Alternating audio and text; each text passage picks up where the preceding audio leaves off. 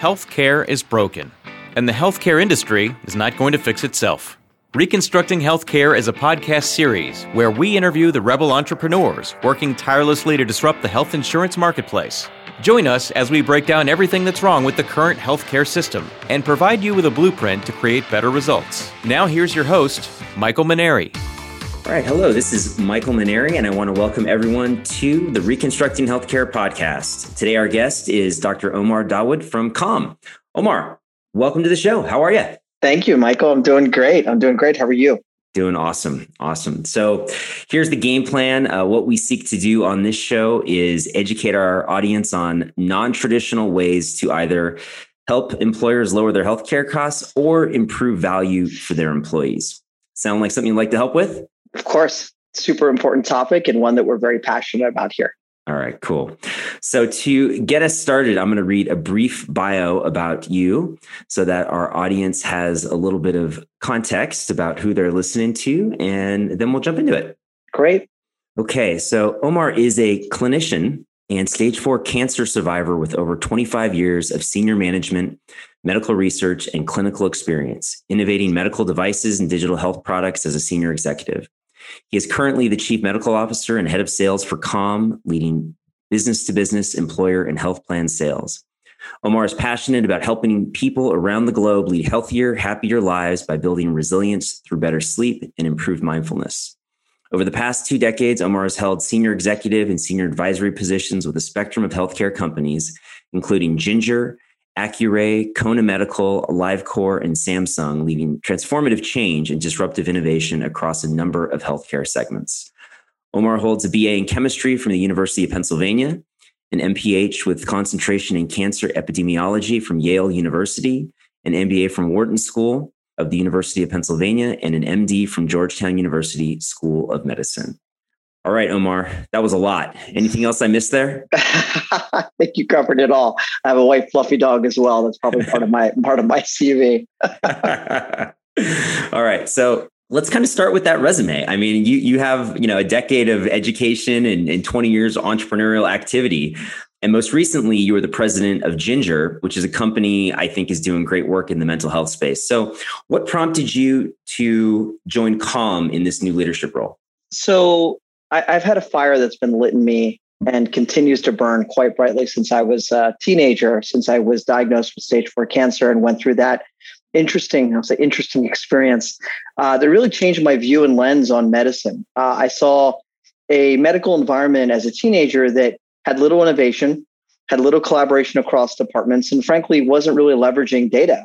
As a bright-eyed 15, 16-year-old, I thought, let's change this. I didn't really know how, and took somewhat of a meandering path over the next decade or so to try to learn as much as I can about healthcare, about research, about regulation, and was very lucky to just have a number of really interesting experiences that really shaped who I am and allowed me to have a number of tools at my disposal to now really truly impact the field. I truly didn't appreciate the value, and I'm not ashamed to say this, the value and importance of mental and behavioral health until probably about 10 years ago. My whole career has been focused on physical health. And as many of us, we put that front and center. Think about diet, we think about nutrition, we think about exercise, and the impact it can have on preventing downstream cardiac disease and hypertension and diabetes and obesity and those things that are front of mind for us.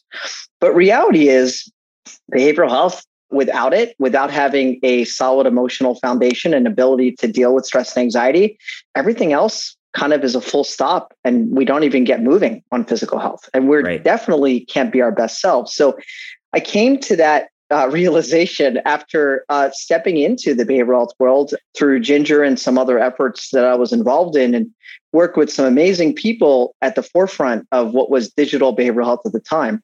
As I moved through that, what I saw post my kind of initial experience in digital health was there is a real need to be able to bring an experience that is truly engaging, one that people love, to behavioral health. And that's really how I came about Calm. Interfaced with some amazing team members as the team was quite a bit smaller about a year and a half ago now. What impressed me tremendously was not only the amazing people that I could work alongside and collaborate with, who are truly humble and amazing at what they do, but to take a experience that now over 100 million people have downloaded around the world in 190 countries and in 7 languages, that they love to use, that they actually pay for. I mean, people pay for healthcare, like that's unreal. And then to be able to take that and bring that to the employer world and impact the employees in their daily by helping to build resilience, I mean, it's like a dream come true, right? It's what you aspire to do in terms of truly innovating and revolutionizing a segment of healthcare. And frankly, we're seeking to do that at Behavioral Health. So let's start at a macro level, and we'll kind of get down into the comm product and service. But we're about a year into this pandemic. And while I think we can all see a light at the end of the tunnel with the arrival of vaccines, COVID-19 has really served as a spotlight on the mental health epidemic that we have here in the US. Statistics tell us that 1 in 5 Americans suffer from a mental health condition, but only 43% actually receive any sort of treatment or therapy. And COVID-19 has only exacerbated the situation. There's double-digit increases in documented incidences of stress, anxiety, and depression.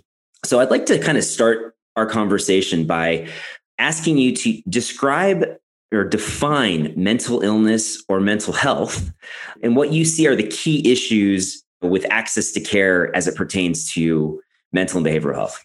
Yeah, great question. And I love that 1 in 5 statistics of people who are affected by what we term as mental health. It's super interesting. You know, the entire field for the past many decades has optimized for the 1 in 5. That's 20% of the population that likely has some type of diagnosed, what we say, labeled mental health condition.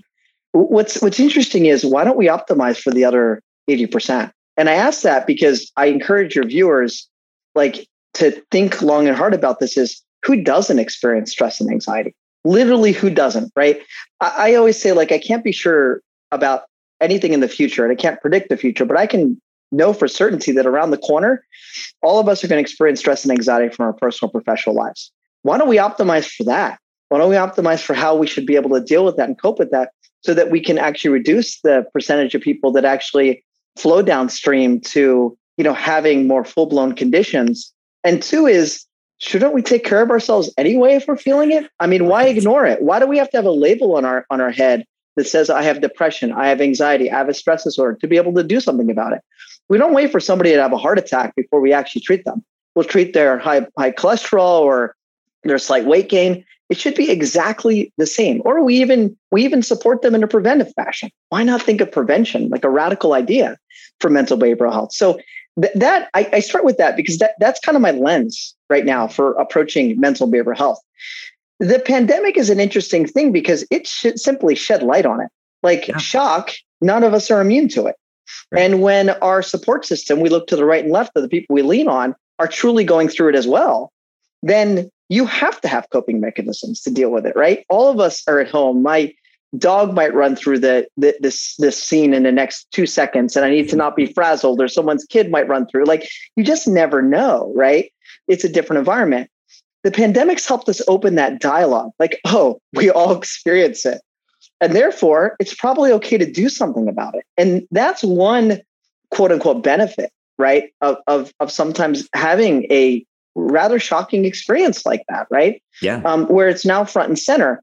But you don't need a pandemic to be able to actually put front and center that we need to deal with behavioral health and deal with that in a way that every single person feels like they have an unstigmatized, easy lift way to support themselves. Not because you have an illness, not because something's wrong with you, because they're human beings. And we're wired to deal with a little bit of stress and anxiety, but not very much, and not in a sustained fashion. Let's learn how to cope with it. That's great perspective. And I think one of the things that, I think we talk about mental illness, right? And we view it as, well, that just impacts just a few people and it's not me, right? But to your point, I mean, the conversation is more about mental health, right? And just and just coping. If there's a silver lining in this whole situation, it's that, to your point, that it's brought to light that mental health is important and it's something that we should be thinking about. Exactly. So I have a strong opinion on this next question, but I want to hear your opinion. if you think about what employers are offering to employees today, it's a medical health plan, right? It's dental, it's vision, it's an employee assistance program. And if you think about a traditional health plan network and an EAP, do you think that those two products offer sufficient resources to support employee mental health and well-being? Why or why not? I would say that the numbers kind of speak for themselves. It goes back to something we talked about, which is what are you optimizing for?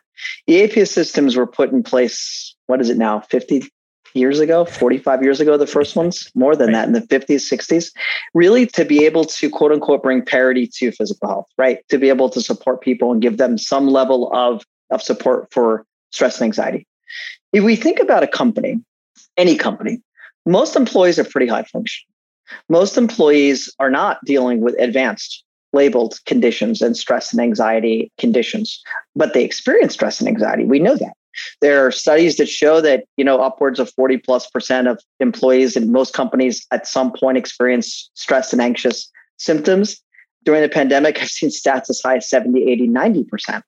And depending on your field that you're in and your role, it can be even higher, especially if you're in a new role, especially if you get promoted into a role you don't know how to do, like you name it. And then you throw in balancing personal life with that as well. So I like to talk about the clinical spectrum of care, and I map employees to it. All of us are on a clinical spectrum. We think about it from one end upstream, you're feeling great. You have quote unquote no symptoms that you know of.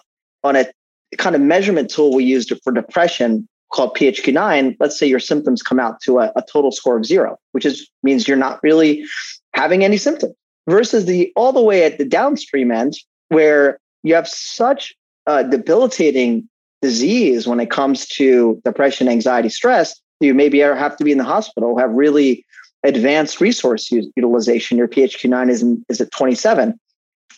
We're all in that range at some level. EAP and even some of the newer digital health options sit very well downstream. You have to admit, I got a problem. You have to actually go through a tremendous amount of activation energy to find your EAP. First of all, most of them are buried. Where's the number? Now I'm on hold. Now, great. They hear I have symptoms, but I have to wait for 6 weeks for an appointment. It's a challenging environment. Digital health came a huge long way to saying, you know what? We can make it easier. We can make it more accessible. We can reduce some of the barriers. We can reduce some of the stigma, but still sitting downstream. What's been missing is something all the way upstream, something that's in the preventative bucket that instead of servicing 0 to 3% of people, which is where EAP typically services because of all those barriers, something that can service a broad group of people and have more people touch and access the behavioral health system, which is what we want. We want more people to interact with it. Our average sign-up rate at Calm is over 30% across our 850 or so employer accounts, and average engagement within accounts is over 80%. Those numbers are off the charts when you think about typical sign-up and utilization rates. And the reason is we have something that sits upstream, something that frankly people don't recognize as behavioral health at all. Right. And when I was in med school, we were taught, and everyone was taught, like, you must shake people and you must admit you are using a behavioral health experience or tool. The reality is you don't have to. Let people use it. Maybe they don't recognize that that's what it is, but they feel better. Clinically, the evidence that we've generated shows that people actually get better as well. And you're touching such a huge, broad group of people. You're providing them a means of building resilience, of actually, quote unquote, engaging in prevention for behavioral health. And then those that need downstream resources, the EAP and other digital health resources, they'll flow to them and they'll use those more efficiently. And now you're servicing a broader group of employees. It's so interesting to hear, we talk about the statistics, right? Something like Calm, right, is really more about addressing the other 80% of your population. And you talk about wellness programs, right? Horribly ineffective, most of them. And most of them, their reach is so small.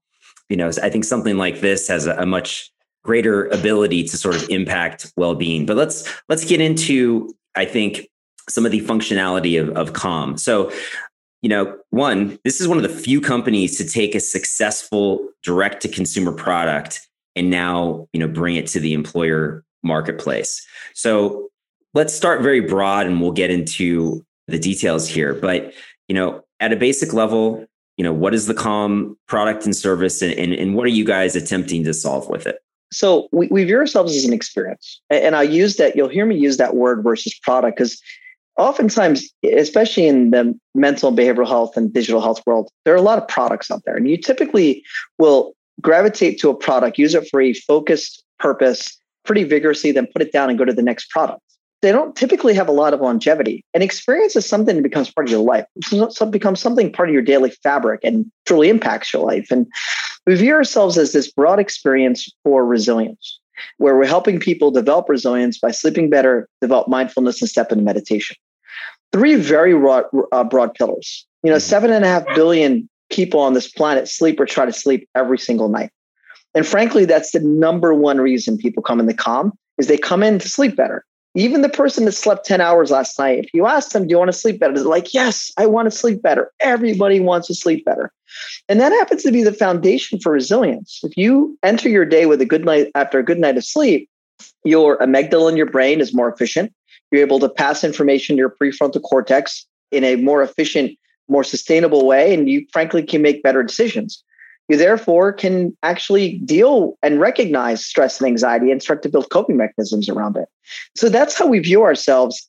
What's interesting about Calm is there is no other experience in wellness, and definitely not mental behavioral health and digital health, that truly has been successful the way we have been on the direct to consumer side.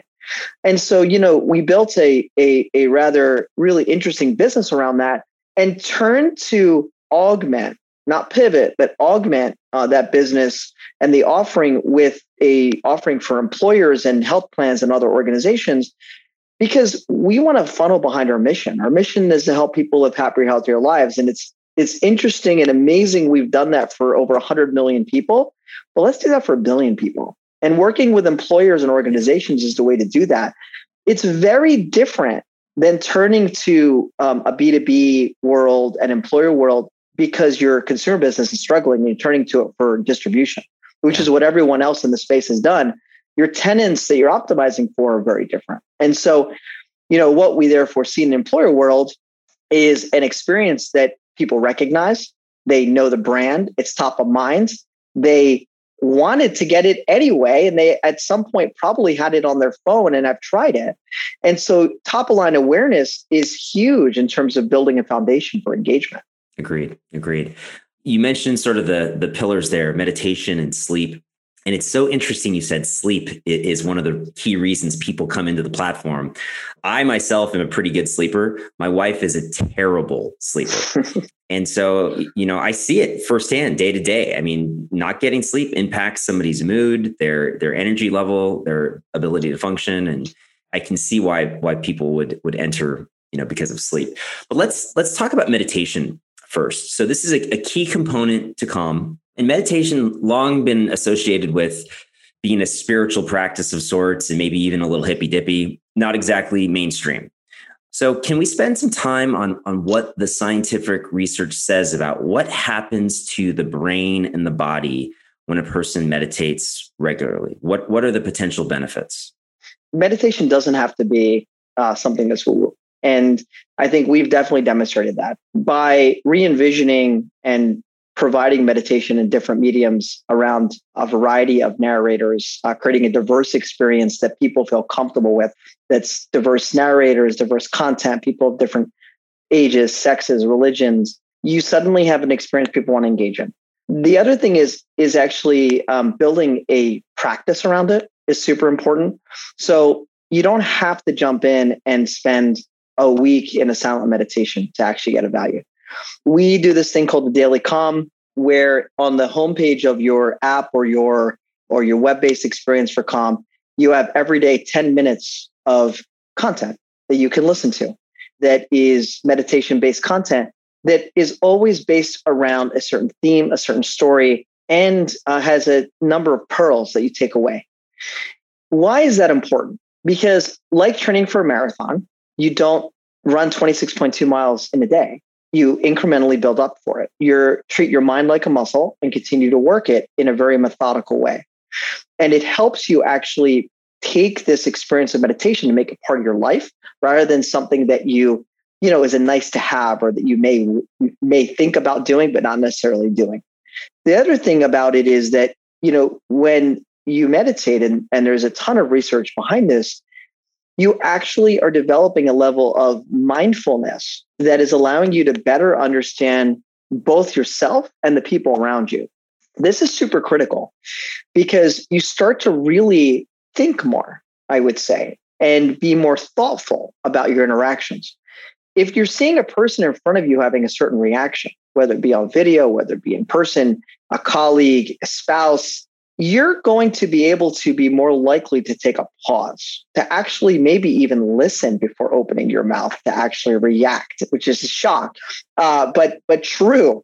And be able to have that level of discipline that is going to actually allow you to better understand the situation and be able to actually communicate better with people. Much of the stress and anxiety we have is because we have poor communication, because we don't listen, because we rush everything. Meditation of mindfulness embodies the practice sometimes of doing nothing. And, I encourage everyone to take a minute out of your day and literally just close your eyes and think about your day. I do that before every day. Did that before this podcast, as I like to collect my thoughts. It is amazing how transformative that is. There are numerous studies that show that when you develop that level of serenity from meditation and mindfulness, you impact your immune system. You impact the ability for you to not only fight infection, but to actually then be able to support yourself through almost any challenging time, because you're able to look at a situation, flip it around a number of ways, where a situation may be completely something that seems out of control or something that's daunting. Mindfulness and meditation help you actually step back and unpack that situation and tackle it in bite-sized pieces. So there's just so much applicability across our lives with it. I've been experimenting and practicing with meditation for years. I originally started with Headspace. I converted over to Calm, I don't know, sometime in the last 6 months. I can't tell you specifically how it benefits me, but I can tell you I do it every morning when I get up. It's the first thing that I do. And the reason that I keep doing it is because at some level, it makes me feel good. And I don't really know how to explain that. I don't know how to quantify that, but it is part of my daily practice. And so I don't know as a user how to quantify or qualify how I'm benefiting, but I know that I'll keep doing it, if that makes sense. Yeah. And sometimes you don't have to quantify it, right? I mean, it goes back to, you don't have to label things. You don't have to always necessarily over dissect it. If it makes you feel great, engage in it. And that's what we find a lot of people do with Calm. One of the questions I had, and I think you already answered it, was, how do you make something like meditation less scary or intimidating for people who haven't tried it before? But you touched on that. And I think it's really, unique in having the different narrators that you have. I listen to Tamara Levitt in the morning, and also having it around certain topics. So do you want to just comment on what are some of the topics that maybe get addressed from the narrators, during a meditation? Yeah. I mean, things, as common as gratitude. We don't think sometimes, we think often about giving people, expressing gratitude to others, but we don't oftentimes think about the importance of patting ourselves on the back. Thinking about applying mindfulness and meditation to eating and nutrition, for example. It's interesting how we'll go on diets and then we'll beat ourselves up when we cheat with a cookie or something. But, there is a huge mindfulness component to that. Let's put all that in perspective. Let's congratulate ourselves for having a diet that we're sticking to that doesn't have to be 100%, right? Because otherwise it becomes completely demotivating for us, and then we don't engage in it at all. And so how do we get our minds wrapped around that? How do we get ourselves to say that's okay? When it comes to relationships, that's a huge area where mindfulness and meditation play in. It's reflecting and listening to the person in front of you. It's being able to pause and not necessarily jump without actually understanding the situation. Mindfulness and meditation, a lot of us are already engaged in it. We don't even know. As I said, much of my life has been around physical health. And one of the people that as I was heavily into weightlifting and all these things over the years, my 20s and 30s, I used to gravitate to watch a lot of old videos of Arnold Schwarzenegger and some of the people from back in the day. And what's interesting is you see them talk about things like, imagine your bicep and what it's going to do before you do it. Michael Jordan talking about the same thing before he takes a shot, right? Like, can you envision yourself taking it first? We all recognize that's mindfulness, right? That, like, maybe we didn't, but that's exactly what that is. It's actually being able to create that positive framework for yourself. It's being able to envision yourself doing something before you're doing it. It's been all around us. It is all around us. Just many of us haven't necessarily recognized that. And Calm is a framework to further develop it.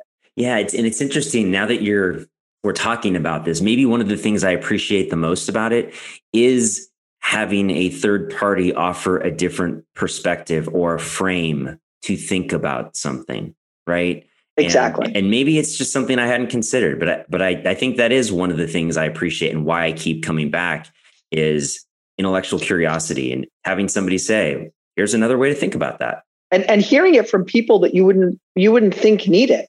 So LeBron James, for example, is in our experience. And he talks about the numerous challenges he faced over the years as a professional athlete, as someone who is seen as almost a mentor and a luminary figure to many and role model. Many people wouldn't recognize that he would experience stress and anxiety, and that he actually does something about it, that he actually values sleep. And so when you start seeing that, the other aspect of it here is it helps normalize it. It's like, oh, wait, this person is affected by it and they do something about it. I guess it's okay for me to step up and do something about it as well. There's nothing wrong with me for that, right? So that's the other component that comes in really critical, is being able to bring in others and voices that help you normalize this.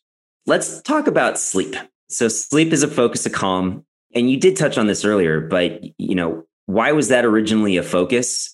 And talk about what's included to help people sleep better. So end of 2016 or so, beginning of 2017, what we noticed was that a lot of people were using Calm at night. And we were a purely meditation app at the time and a very focused kind of niche experience, bringing a ton of value to people around the world. And so what we decided at that point is, well, people are trying to sleep with this thing. It's not really designed for it. How can we actually create an aspect of Calm that helps directly cater to that? And with that came the broadening of the experience from a meditation-only experience to one that's based on mindfulness and sleep and a broader experience of resilience. And we developed this thing called a sleep story, which is essentially mimics something that many of us have experienced as children, which is, we'd be 8 years old and somebody will read us a bedtime story. We wake up the next morning and we're our best 8-year-old selves ready to play. We don't really know why. We don't think about it. But if you read someone a story in the right cadence, in the right tone, and they identify with that narrator and content, they will actually take the millions of things racing through their heads. We all have that when we go to bed, and replace it with something that's much more soothing. And therefore fall asleep faster, enter REM more predictably, and frankly, get a better night's sleep. It's a real phenomenon. And so we created this thing called the sleep story. And whether you have Matthew McConaughey or you have Eva Green or you have Harry Styles reading you a story to bed, choose whoever you would like. It really has a great effect. And most people don't ever hear the end of the story. When we did that, we started to inflect tremendously. Our appeal broadened, and we won Apple's App of the Year in that following year in 2017, beating out every consumer app. And we're the only kind of group in our space to have done that. It was a real testimony to the value of having an experience that resonated with the more broad general population. And so that's really what was behind sleep. We've since developed a ton of clinical evidence around it. We have a science team that works out of the Arizona State University led by Jen Huberty that I work with regularly. And we continue to develop not just a lot of evidence. It's not about the quantity, but we develop the right evidence to be able to support the clinical outcomes of this. Mm-hmm. We, for example, did a cross-sectional study on over 10,000 people and showed that we're able to reduce insomnia symptoms, 92% of people, anxiety and depression symptoms in 80 to 90% of people. Wow. And actually help people feel better, both quantitatively and qualitatively. We have numerous pieces of evidence around that. It's humbling when you think about it, that you could impact people's lives to that degree. It's amazing. I was primarily using it myself for meditation, but I did, notice that there's sleep stories there, and we routinely every night, read stories to my kids. I thought about testing out, some of the sleep stories for kids, and I've done it a couple times with my 5-year-old. The first time, I think I fell asleep before she did. That's the problem. Where she had to kind of bump me and say, "Daddy, don't go to sleep yet." But even last night we did it, and it's amazing how comforting that is, and it was fun to watch my child, listen to it and be focused on it, and gradually go to sleep. So I guess that's another question. There's this whole segment for kids. How did you guys decide to focus on kids? What better way to develop a sense of routine and value for something as important as taking care of your mind and your everyday than when we're young, right? We teach kids good nutrition and the value of exercise when they're young for a reason, because we know if you develop those habits, they're going to perpetuate and have a longevity throughout the rest of your life. They're also going to set you up for having a great foundation to be able to deal with anything coming your way. And the same thing with mental and behavioral health. I think it's amazing. And it's something that, everyone at all ages should be engaging in. And so, for us, we develop content that resonates across the household. You mentioned something a few minutes ago that's interesting, as you said, I sleep well, but my wife doesn't. You by de facto don't sleep well, probably then, because it's very challenging to actually sleep well if the person next to you or someone in your household isn't sleeping well. The same thing with dealing with stress and anxiety. It's taking care of both you and your household. It's everyone. And so the other thing is, just like with diet, how hard is it for one person in the household to diet, no one else to diet? That's true. It's much easier if you're all doing it together. It's much easier if there's a commonality among you all. And so that's also why we have content that we've designed that can resonate and does resonate across a variety of age groups. Yeah. Well, I think that certainly broadens the appeal. Music, another component, and one that I personally enjoy and that I use, while I work. Tell me a little bit more about how music came into the platform and how that plays into a person's well-being. Yeah, music is a central part of so many people's lives. When you look at Calm, much of the audio that's played is set across different landscapes that you can choose and customize.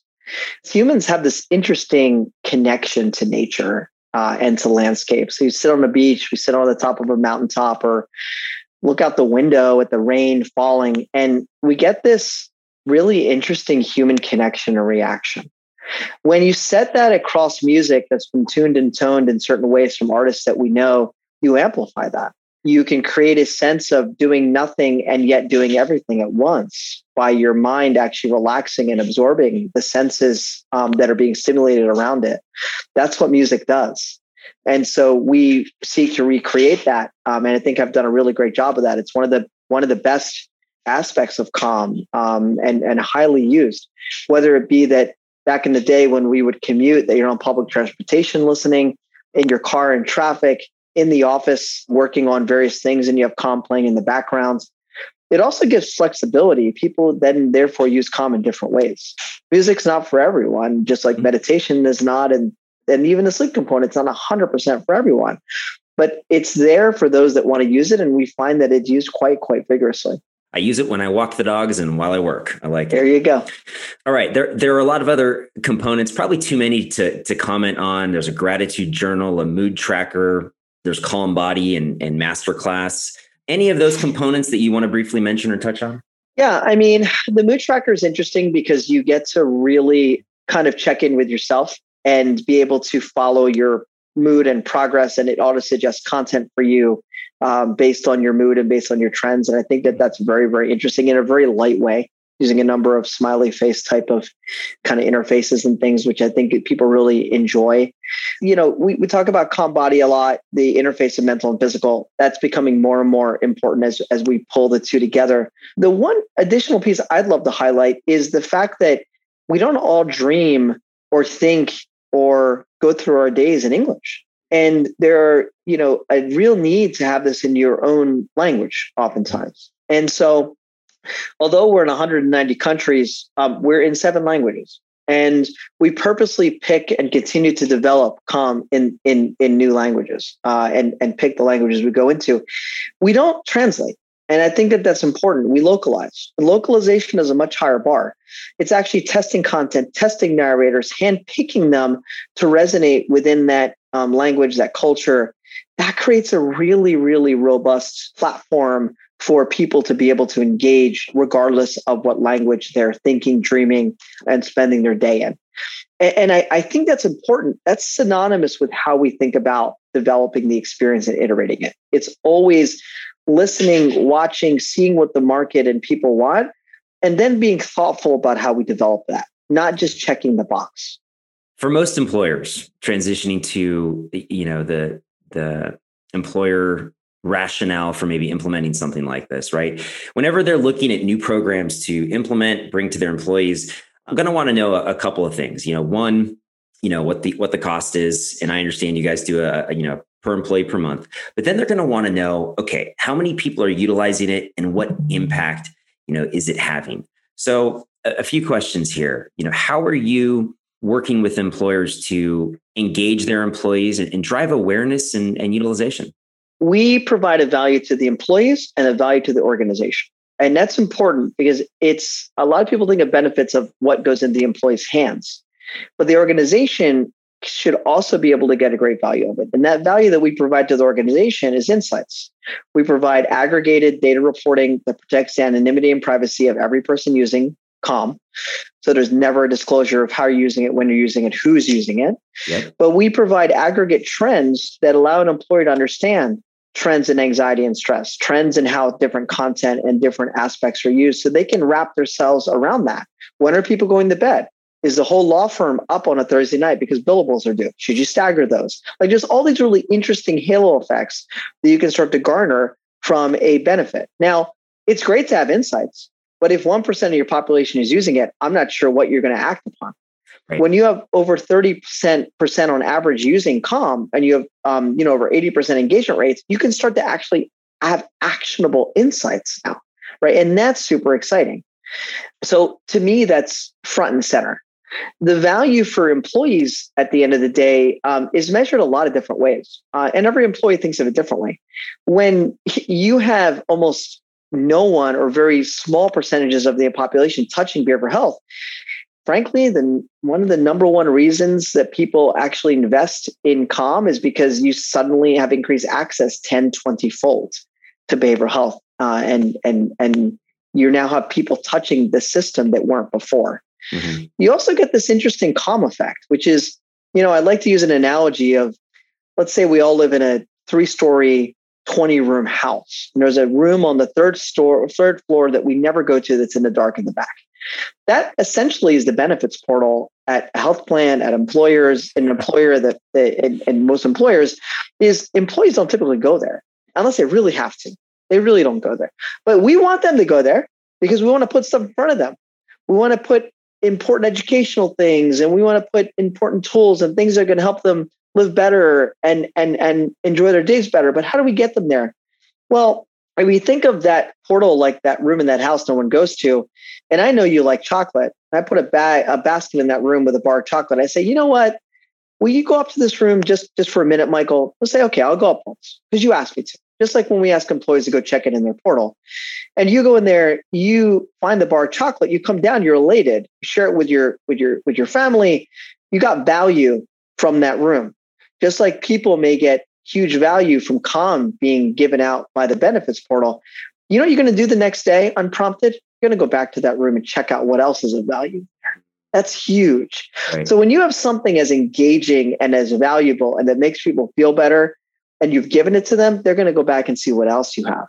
And so really you can create a situation where Calm can help lift the tides of everything else that you have as well. How about measuring employee satisfaction? Do you guys use NPS scores? I mean, what are you using to track satisfaction? We do. Our NPS is just over 70. I think the last I checked was around 72. We also do a ton of qualitative rating. We have over 1.5 million 5-star app reviews, which is off the charts. We measure satisfaction in a number of different ways. And, again, humbled by those outcomes and those results. I mean, kind of off the charts when you think about not just the benefit, but behavioral health especially. We've talked about a lot. I mean, employers obviously have a lot of different, priorities and things that they're focused on. Who do you think this is a good fit for and who's it not a good fit for? It's a great question. I mean, we always look at that kind of, ICP, ideal customer profile, and who fits into it. And what we've seen, if I look at the, over 800 companies that were brought on in 2020 with Calm, is it really resonates almost across every single sector. Yeah. So what employment sector doesn't have employees that experience stress and anxiety? Forget about the pandemic, just in general. Everyone does.